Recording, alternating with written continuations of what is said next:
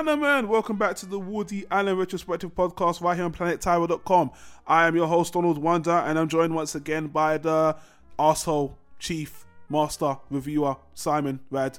King Shit of Fuck Mountain. That's it. That's the title I'm going by lately. Yes, welcome. Guys, if you missed our last discussion, we actually spoke about Woody Allen's most celebrated, beloved, and 40th year anniversary rom-com drama. It's in people's top 10 list. It's so loved and adored. Annie Hall. If you're on YouTube, you can see there's a card on the screen. It will take you back to that discussion. All you non-YouTubers, listen to this on the podcast.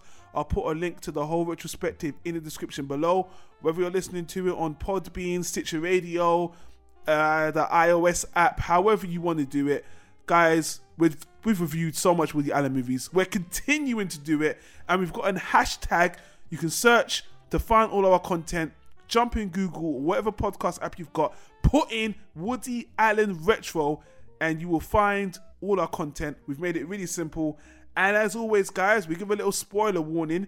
These discussions on these movies are full of spoilers. If you haven't seen the movie, we'd rather you go and check it out first, come back and then listen to us ramble and talk about it. But if you don't care about spoilers, continue listening and we're going to get into it. So Simon, with all that said and going through Annie Hall, we're going to do a heel turn and talk about Woody Allen's next movie. And do you mind telling us what that is? Yeah, so the Annie Hall follow-up takes a drastic turn into a completely different tone.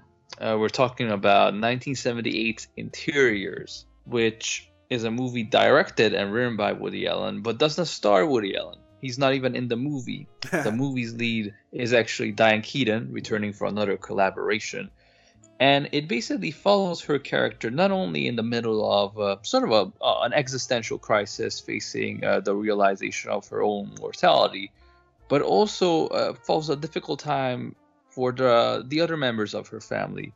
Her parents going through a separation period, his dad trying to make up for lost time of spending, decades in an unhappy marriage for the sake of her children. Yeah. Her mother coping with her own mental issues and depression and sense of isolation and loneliness, especially now that her husband left her. And the internal dynamics between her relationship with her husband and her relationship with her sisters, who all were differently affected by not only what happened between their parents, but of their upbringing and their parents' favoritism towards each different child, and how that works its way into their private life and their professional life, their career, where they find themselves. Diane Keaton's mother is played by Geraldine Page, and she gives a pretty amazing performance in this. But even with such a strong lead headlining it, everybody else fares very well. Sure. The two sisters, Flynn and Joey, are played by Christine Griffith and Mary Beth Hurt, respectively. And they're kind of the opposites of Diane Keaton's characters. Flynn is the youngest one, and she's sort of kept in the dark because she's young and naive, but she starts feeling it as she matures, and she feels left out and not taken seriously. She's an up-and-coming actress that just can't get that big breakthrough. She's stuck in television land, while Joey is the favorite child who everybody had high expectations for, but is just not progressing artistically. Diane Keaton is a successful poet, and their mother is a very successful or at least very respected interior decorator. She has impeccable style, while their dad is a successful businessman and wealthy. And it's established early on that the mother contributed a lot to that. So Joey, who modeled herself after the mother, felt an incredible pressure under her shoulder. And really, that's just the tip of the iceberg. The beauty of the film is watching all these internal character dynamics come to the surface and play out. That's interesting, and I agree with that synopsis. It was pretty pitch perfect, actually. Well done, Simon. But I know. First off, people are like, "Wait a minute, what kind of comedy is this?" Well, that's exactly it. This ain't a comedy. I can imagine the confusion for people like, okay, and when does anybody get kidnapped by a dictator, or is this in the future? Are there any robots in this? No, this is not that kind of Woody Allen movie. Hold on, because you say it's not a comedy, but there's one thing about this movie that is a comedy, and we have to go back and talk about the trailer. Now, we don't. It is one of the critics' darlings from Woody Allen. We don't usually talk about the trailers for the Woody Allen movies a lot because they're pretty just simple trailers. This trailer stands out in the fact that, well, let me go back a little bit. A couple weeks ago, I was actually sitting in Simon's house with him and his girlfriend, and we were looking at some Woody Allen clips just for fun, and we came across the Interiors trailer, and the reason why this trailer stood out is because it runs as a normal trailer showing parts of the film, but it would stop every 20 seconds or so. It would just stop dead in its tracks to tell you that the critics love the movie, and the way it does it is so forced and so comical and so biased that we were all cracking up like, what kind of trailer is this? You're already telling us how great the movie is in the trailer. It's totally unprofessional. It's like they took the guy from the 90s of This Summer and it's basically that guy's granddad delivering the most snotty, pretentious summary of critics' reviews from the different New York newspaper outlets that you can imagine. I mean, it's basically you're having a friendly conversation, and every 5 minutes a film snob comes in and just pours it all out there, how the imagery reflected in a broken mirror that reflects a broken society on the edge of tomorrow in Days of Future Past cannot summarize the mental scale of influences contributed in Woody Allen's soul to crafting this magnificent painting of nothingness. You know what, Simon? It's all fun talking about how much we laughed about it, but guys, through this podcast, we're going to inject those parts that we're talking about of the trailer, and I think you understand why we said it was very forced and very unprofessional, but I will explain why. I actually know why they did this, and it becomes very obvious after you've seen the movie. So we'll put the trailer to the side for now, and let's get back to the movie. Now, I do this a lot. I always talk about how, you know, I watched all the Woody Allen's movies before and how much I loved them before. And we go. Your little reminiscent hour. Yeah, you know, first of all, the memories. You're having a midlife crisis. I'm trying to show you the contrast of the young me and the new me. And in this movie in particular, I think it's very important because I found this movie when I saw it years ago, decades ago actually. I found this movie super droll, super boring, and you know, I was so surprised. I was like, wow, as you said in the beginning, Simon, you know, no comedy, no levity, you know, just intense dialogue driven drama. And, you know, the movie gets more darker as it goes along to its penultimate ending. And it's like, what was this? Now, what I will say is, this is a movie, even rewatching now, I still find it in Woody Allen's filmography, personally not his best, but I like it on the conceptual level. And I think a lot of the things behind it are really, really thought-provoking. But I appreciate it more as an adult because I can relate to the drama in this movie. Gene Shalit of NBC TV calls Interiors a masterpiece. It ranks with the finest films ever made. A work of art. You must see it. Yeah. Oh my God, look, those bits just make me lose my train of thought. Woody Allen he earned the right to take a dramatic turn.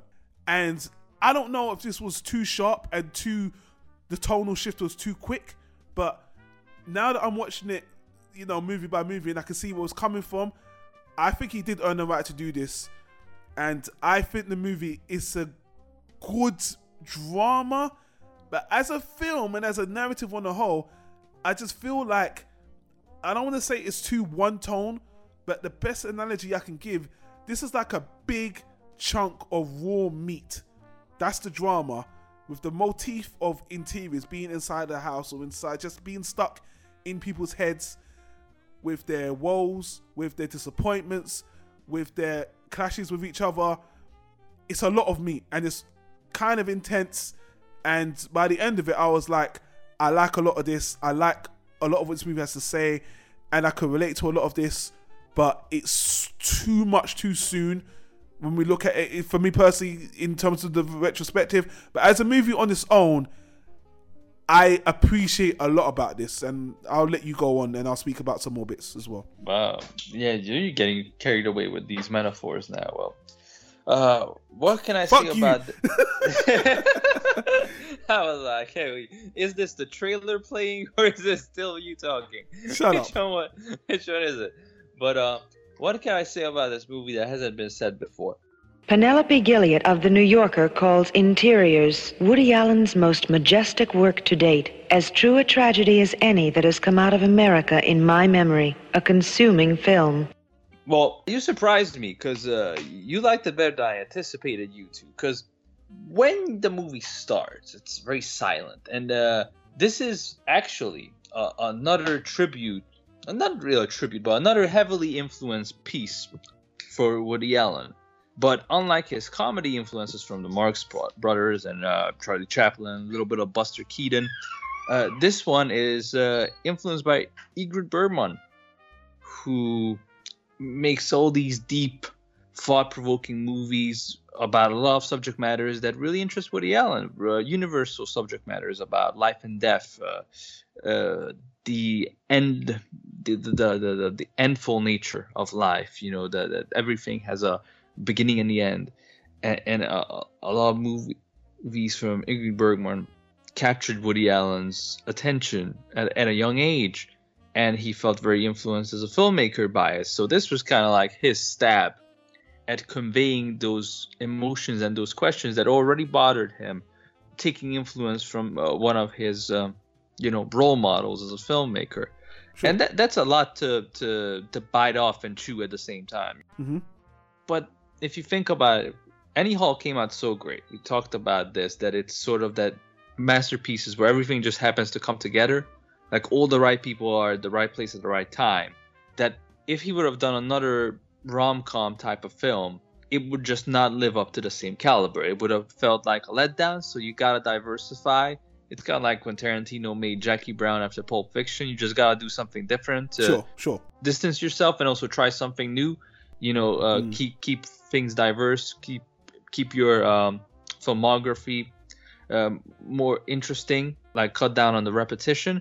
So it's an aggressive step, but I was surprised how much I enjoyed this movie. I mean, maybe because my mom's an interior decorator, so I really appreciated just the insight to these people's lives and the way the characters are written. Even people we haven't talked about before, like the two boyfriends, Frederick played by Richard Jordan and Mike played by Sam Waterston. Yeah.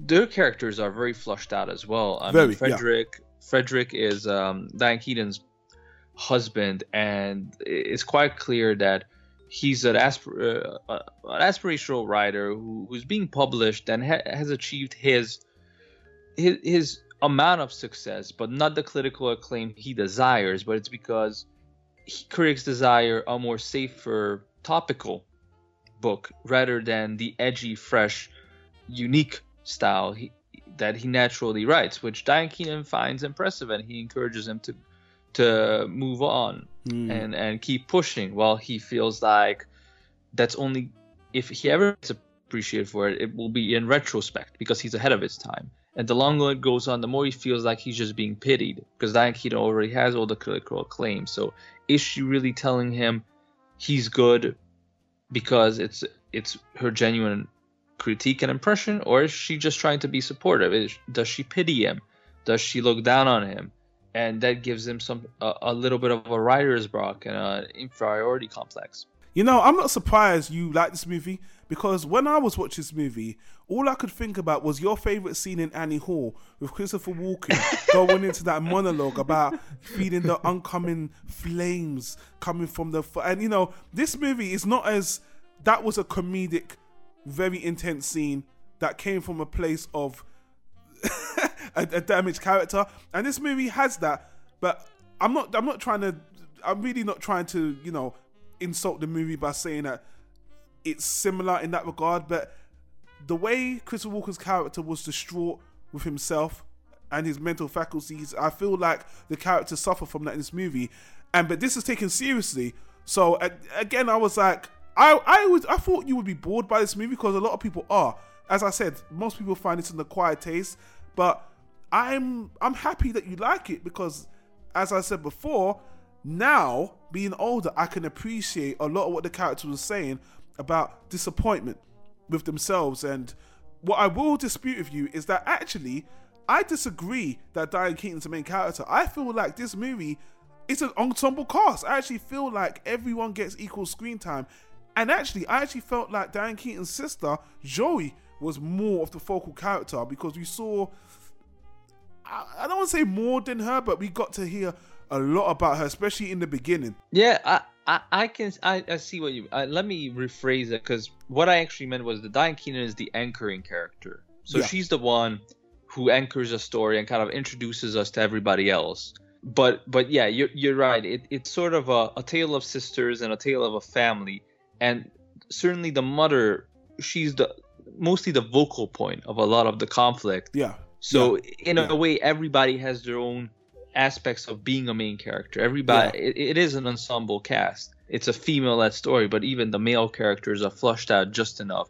Whereas the dad who sacrificed a lot of his own happiness for the sake of his family, or rather, it's the two boyfriends, husband/boyfriend. In the case of Mike, who's Joey's boyfriend, and he's kind of hit her emotional support, but because of that, all the criticism, everything falls back on him. I mean, Diane Keaton's mother, Eve, in the movie, who's going through this depression and this obsession with it, making everything perfect and decorating everything.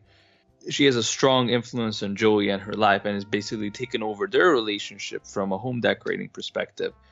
And it causes conflict between them. And Mike is the one who has to kind of take it all. He has to play the straight man and kind of swallow his pride. And you really see that getting to him, and also getting to their relationship as Joey starts mimicking her mom and kind of becoming her mom more and more throughout the film. Yeah. That's what I really like about the movie. I feel like the characters are really relatable. I mean, it is white people's, plight. The film, is like, the white struggle, if you want to put it like that.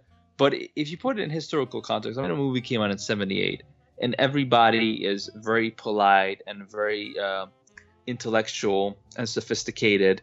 And one of the big plot points later on is Arthur, the dad, finding a new girlfriend in Pearl. Oh boy, who's a more outspoken, lively woman, kind of the exact opposite of their mother, who's very reserved and kind of cold, and not as smart and cultivated, but very fun, and really revitalizes their dad.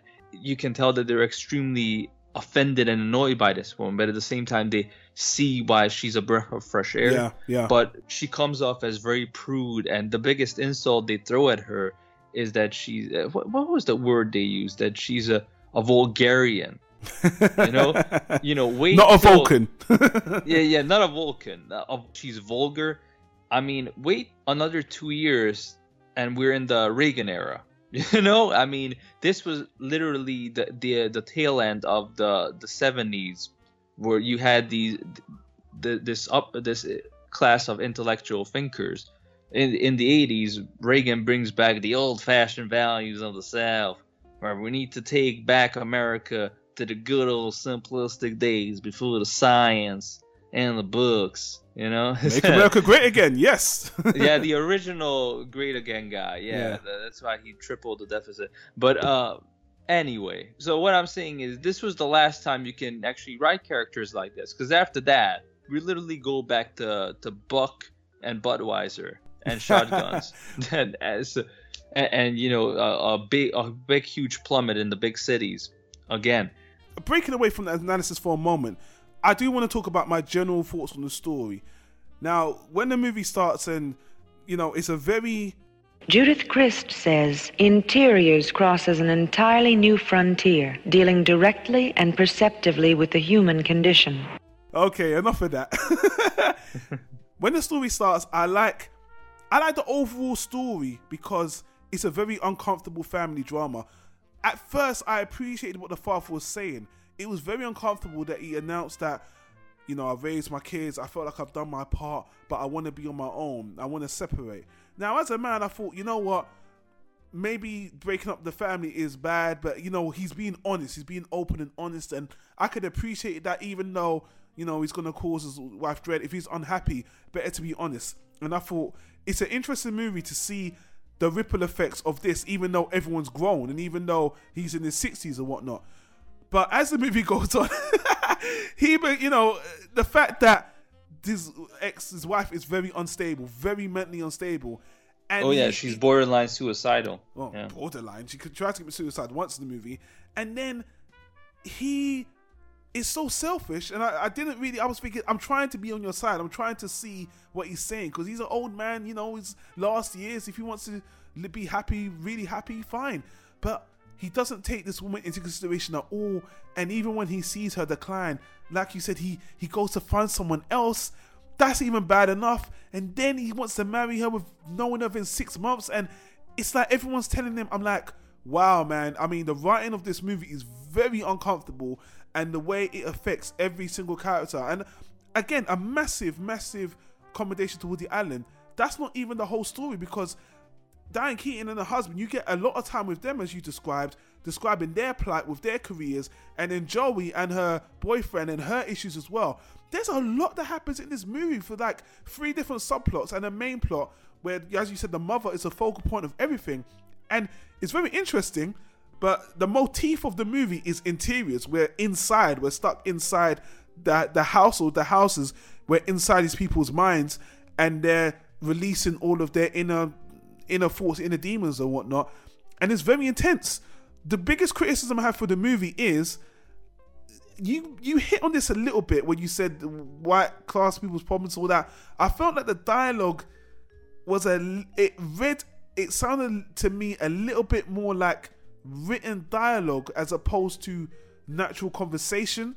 But again, I thought that maybe it's a class thing. I'm not a socialite. I'm not with these people, but they didn't really seem like upper class. So I was kind of like, you know, they would spout this, not exposition, they would spout all their thoughts in such a way, in such a controlled and articulate way, back and forth. It felt a bit like a play, and I'm like, that doesn't feel like natural conversation. But in the movie's defense, as you said as well, this movie is inspired by a director who has a style, who has a theme that Ingmar Bergman, I can't even pronounce his name properly, and Woody Allen did a fantastic interview. I'll put a link in the description, you guys can watch it.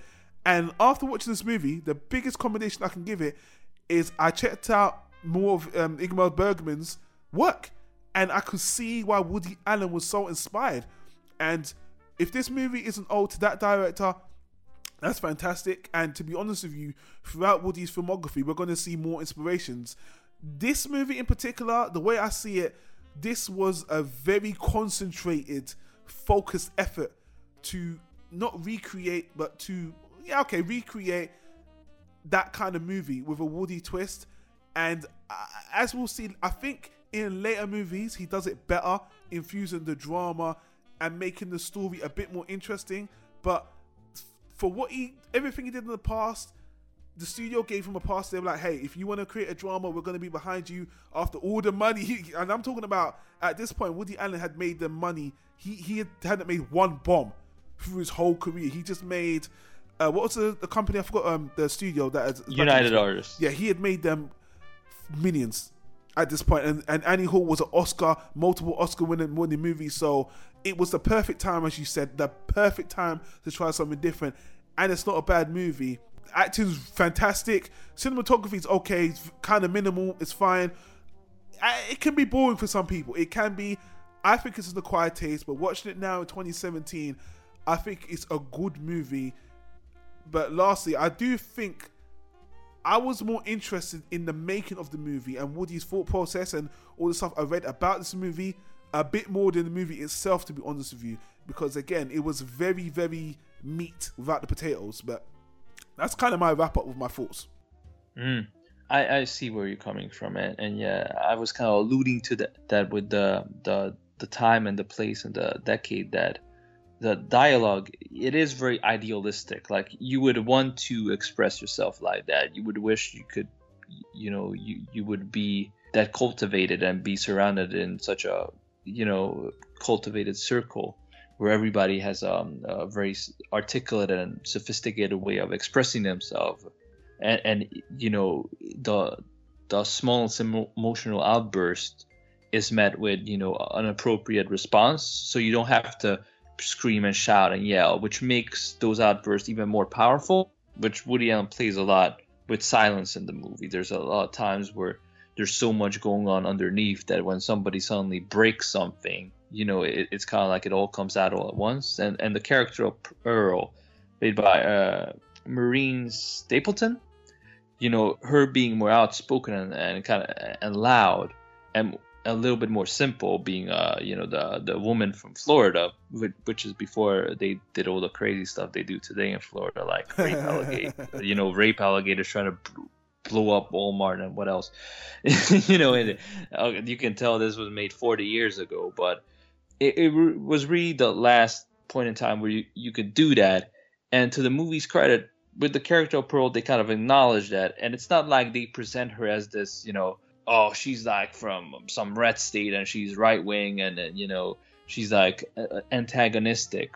By the end the film finishes, even her character gets rounded up and we really see the positive sides to her. So it's not just like making fun of her that, okay, she's dumber than everybody else, you know, she's not as well educated or doesn't read as much sophisticated literature or whatever the topic may be. And I really appreciate it. I like I said, because I am familiar a little bit with people in this type of mindset or characters like this. You know, I really, you know people like this in real life.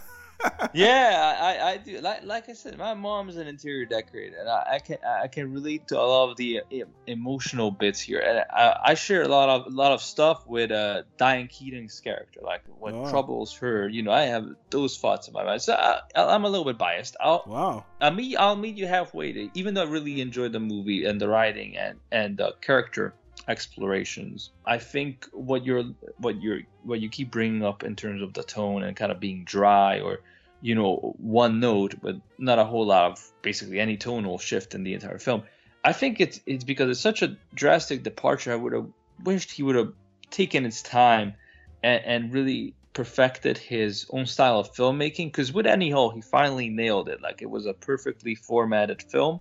Mm-hmm. And we give it credit for all the transitions, how beautifully it flows, how we go from one segment to the other, where it's comedy and romance, and we jump back and forth for time, and it just works. This movie, we lose all that again. It's very abrupt. We have some rough edits. There's not a whole lot of music. Yeah. There's not, you know, I think he's trying new things. He's trying new camera angles. Ingrid Bergman influences go all the way back to the silent era when he started out, like the you know, early 20th century. So kind of mimicking or taking influence from some of those camera angles is interesting, but it doesn't flow as organically and well as his previous film. Anyhow, I would have wished he would have taken some time to really be able to craft a film that flows better and is more digestible. Because this really hits you in the face from all angles. The story's heavy, the drama's heavy, the acting's heavy, and you don't get a lot of handles. You don't have a memorable score to carry you through. You don't have really clever or exciting editing. That's where the play comparisons come in, that it's one silent talky scene to the next. But what they say is very interesting. So it really worked well for me. And I think to a certain extent, silence and that heavy mood is important so that you are able to emotionally level with the characters and the place they are in their life and the disconnection they feel between themselves and the outside world. Like, there's a lot of people staring out of windows. That's a big theme in the film, and that's where we start and kind of where we finish. It's ironic you say that, because the movie's original title was Windows. What happened? You know, somebody foreshadowed Bill Gates in this. Yeah, they were like, we don't want a copyright. Exactly. It would have been an interesting, you know, because the cover of this movie is the three sisters looking through the window as well. And I do want to say, this is, as you said, basically, This is not Woody Allen stepping his toe in the water. He's diving in. Oh yeah, but I'll shock you. To me, this is right up there. Like, it's a completely different tone, but with Sleeper and Annie Hall, I think this is in the top 3 what we've seen so far. Wow! It beats out Play It Again Sam for me. I really like this movie. We got a lot of movies, and I'm dying to hear your top 10. So I'm gonna note what you just said there. I'm gonna note that down. Yeah, and you know, Joel Schumacher returning for the costume design, and I gotta say he did a damn good job. This is like your favorite director.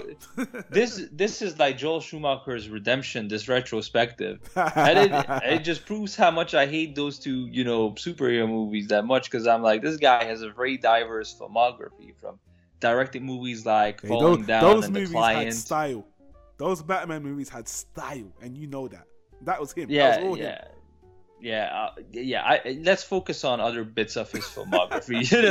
like that's the thing. You don't want him to be best known for those 2 films. Like, he did a bunch of other stuff, from writing, The Wiz, to doing costume design right here, and in Sleeper. And I gotta say, the costumes were bang on here. They were. A lot of character expression. It went very well with the colors of the interior decoration. Like I said, I'm not gonna go into it, but as somebody whose mother does this, you can also pick the specific decoration styles and the different accessories she picked from the different decades. Yeah. That reflects her emotional move, and it gets deep, and that's Woody Allen's perfectionism coming to the surface. Like I said, it's just not in a very digestible package. You gotta be in a certain mood. Like, I happen to catch it late at night where I feel tired, and and it works well then. But summer blockbuster, hell no. This is not a feel good movie. Well, I will say that Woody Allen did go. He said he didn't cast himself in the movie is because he didn't want anyone to think this would be a comedy at all. And if he just knew, if people saw him alone, they would have been a little bit misled. And also, he said that he didn't feel like he could pull off the male, as you praised the male actors in the movie as well. He said he couldn't really pull off what they delivered, which again shows Woody Allen's humbleness and common sense, which is really awesome. I think this is an interesting movie for this to be Woody Allen's first directorial debut without him starring in it, which is an interesting thing for him to pick. But as you said, man, we're going to see more of Woody Allen touching these elements moving forward. And some of my favorite movies are those darker elements with a better overall story, better executed. But just for argument's sake, people, I want you to know this. I still think the movie's good. Some of my favorite movies and television shows are super depressing dramas. I just wanted to bring up 3 examples in particular. 6 Feet Under, that movie is all about depression. The main characters are undertakers. One of your favorite movies of all time, Blue Valentine. Isn't that right, Simon? One of your favorite movies? Of course, right. Of course. Well, what else? Yeah. I mean, and obviously, even a series like Nip Tuck, which again is dissecting characters and their depression and the body image. Man, I'm not new to this.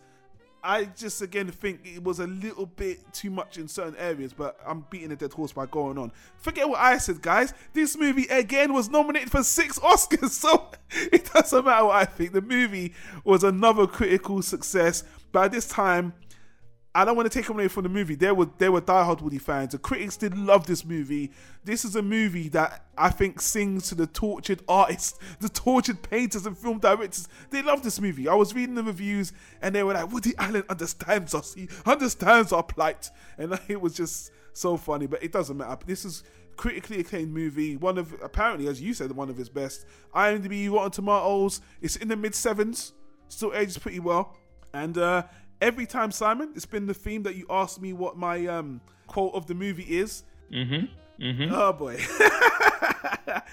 I have an exchange. This time it's a long exchange. There's a part in the movie where Diane Keaton, you actually referenced this before. Diane Keaton's going back with her husband about his book and his failings, and he wouldn't go to a party as well. That whole exchange, that was really great. That was really stand out to me. And there's some quotes here. They're not my favorite. Let me get this one here. I think you're going to remember this one. At the center of a sick psyche is a sick spirit. That's Joey's character's big. She basically comes out of her shell and is in the first time with her life honest with her mom and with herself at the same time. Yeah, it's a good moment. Yeah. And a more uplifting one that I want to end the quote on. You only live once, but once is enough if you play your cards right. Or you can live forever, which is my motto. Like Batman Forever. There you go. It all comes in circle, man. It does. See your favorite director. You see, I don't know why you just deny it, Simon. You love Joe Schumacher. Yeah, I am in denial now. You know what? Client, the Falling Down is a good movie, though, man. That's a good movie. And just in case you guys forgot, Judith Christ says Interiors crosses an entirely new frontier, dealing directly and perceptively with the human condition. Gene Shalit of NBC TV calls Interiors a masterpiece. It ranks with the finest films ever made. A work of art. You must see it. oh, guys, that's it for this review. You know, I was surprised. We went a bit longer on this one, and I thought this was going to be short, but I'm really happy to have you on. And, you know, again, I'm kind of surprised with how you felt about this movie. But again, hey, nobody's as surprised as I am. I thought I'm going to hate this. When we watched that trailer, I thought I'm going to snooze all the way till the end. but don't you think it's ironic that after this, Woody comes back with another one of his most beloved movies? And I'm really looking forward to the next one, guys. But before we talk about that one, guys, if you loved Interiors, and as I said before, I actually found a lot of the behind the scenes of this movie are a lot more interested in the movie itself, and there is a lot behind the making of this movie. Check out the Woody Allen Pages Watchers Guide, because all the information is in there. Great book. Get it on Amazon. Link is going to be in the description. And that's going to be it, Simon. So I want to say thank you for joining me on this one again, as usual, buddy. You're welcome. Thank you for having me. Guys, if you've watched the movie, leave us a comment in the comment section down below, whether you like it, you hate it, you disagree with us, you think we went on too long, or give the movie a chance. I think you might surprise you. But again, if you're older, I think you might appreciate it more. Anyway, guys, click on the links on the screen if you're on YouTube, and we'll leave it at that. Until the next one, we'll see you later. Have a good one.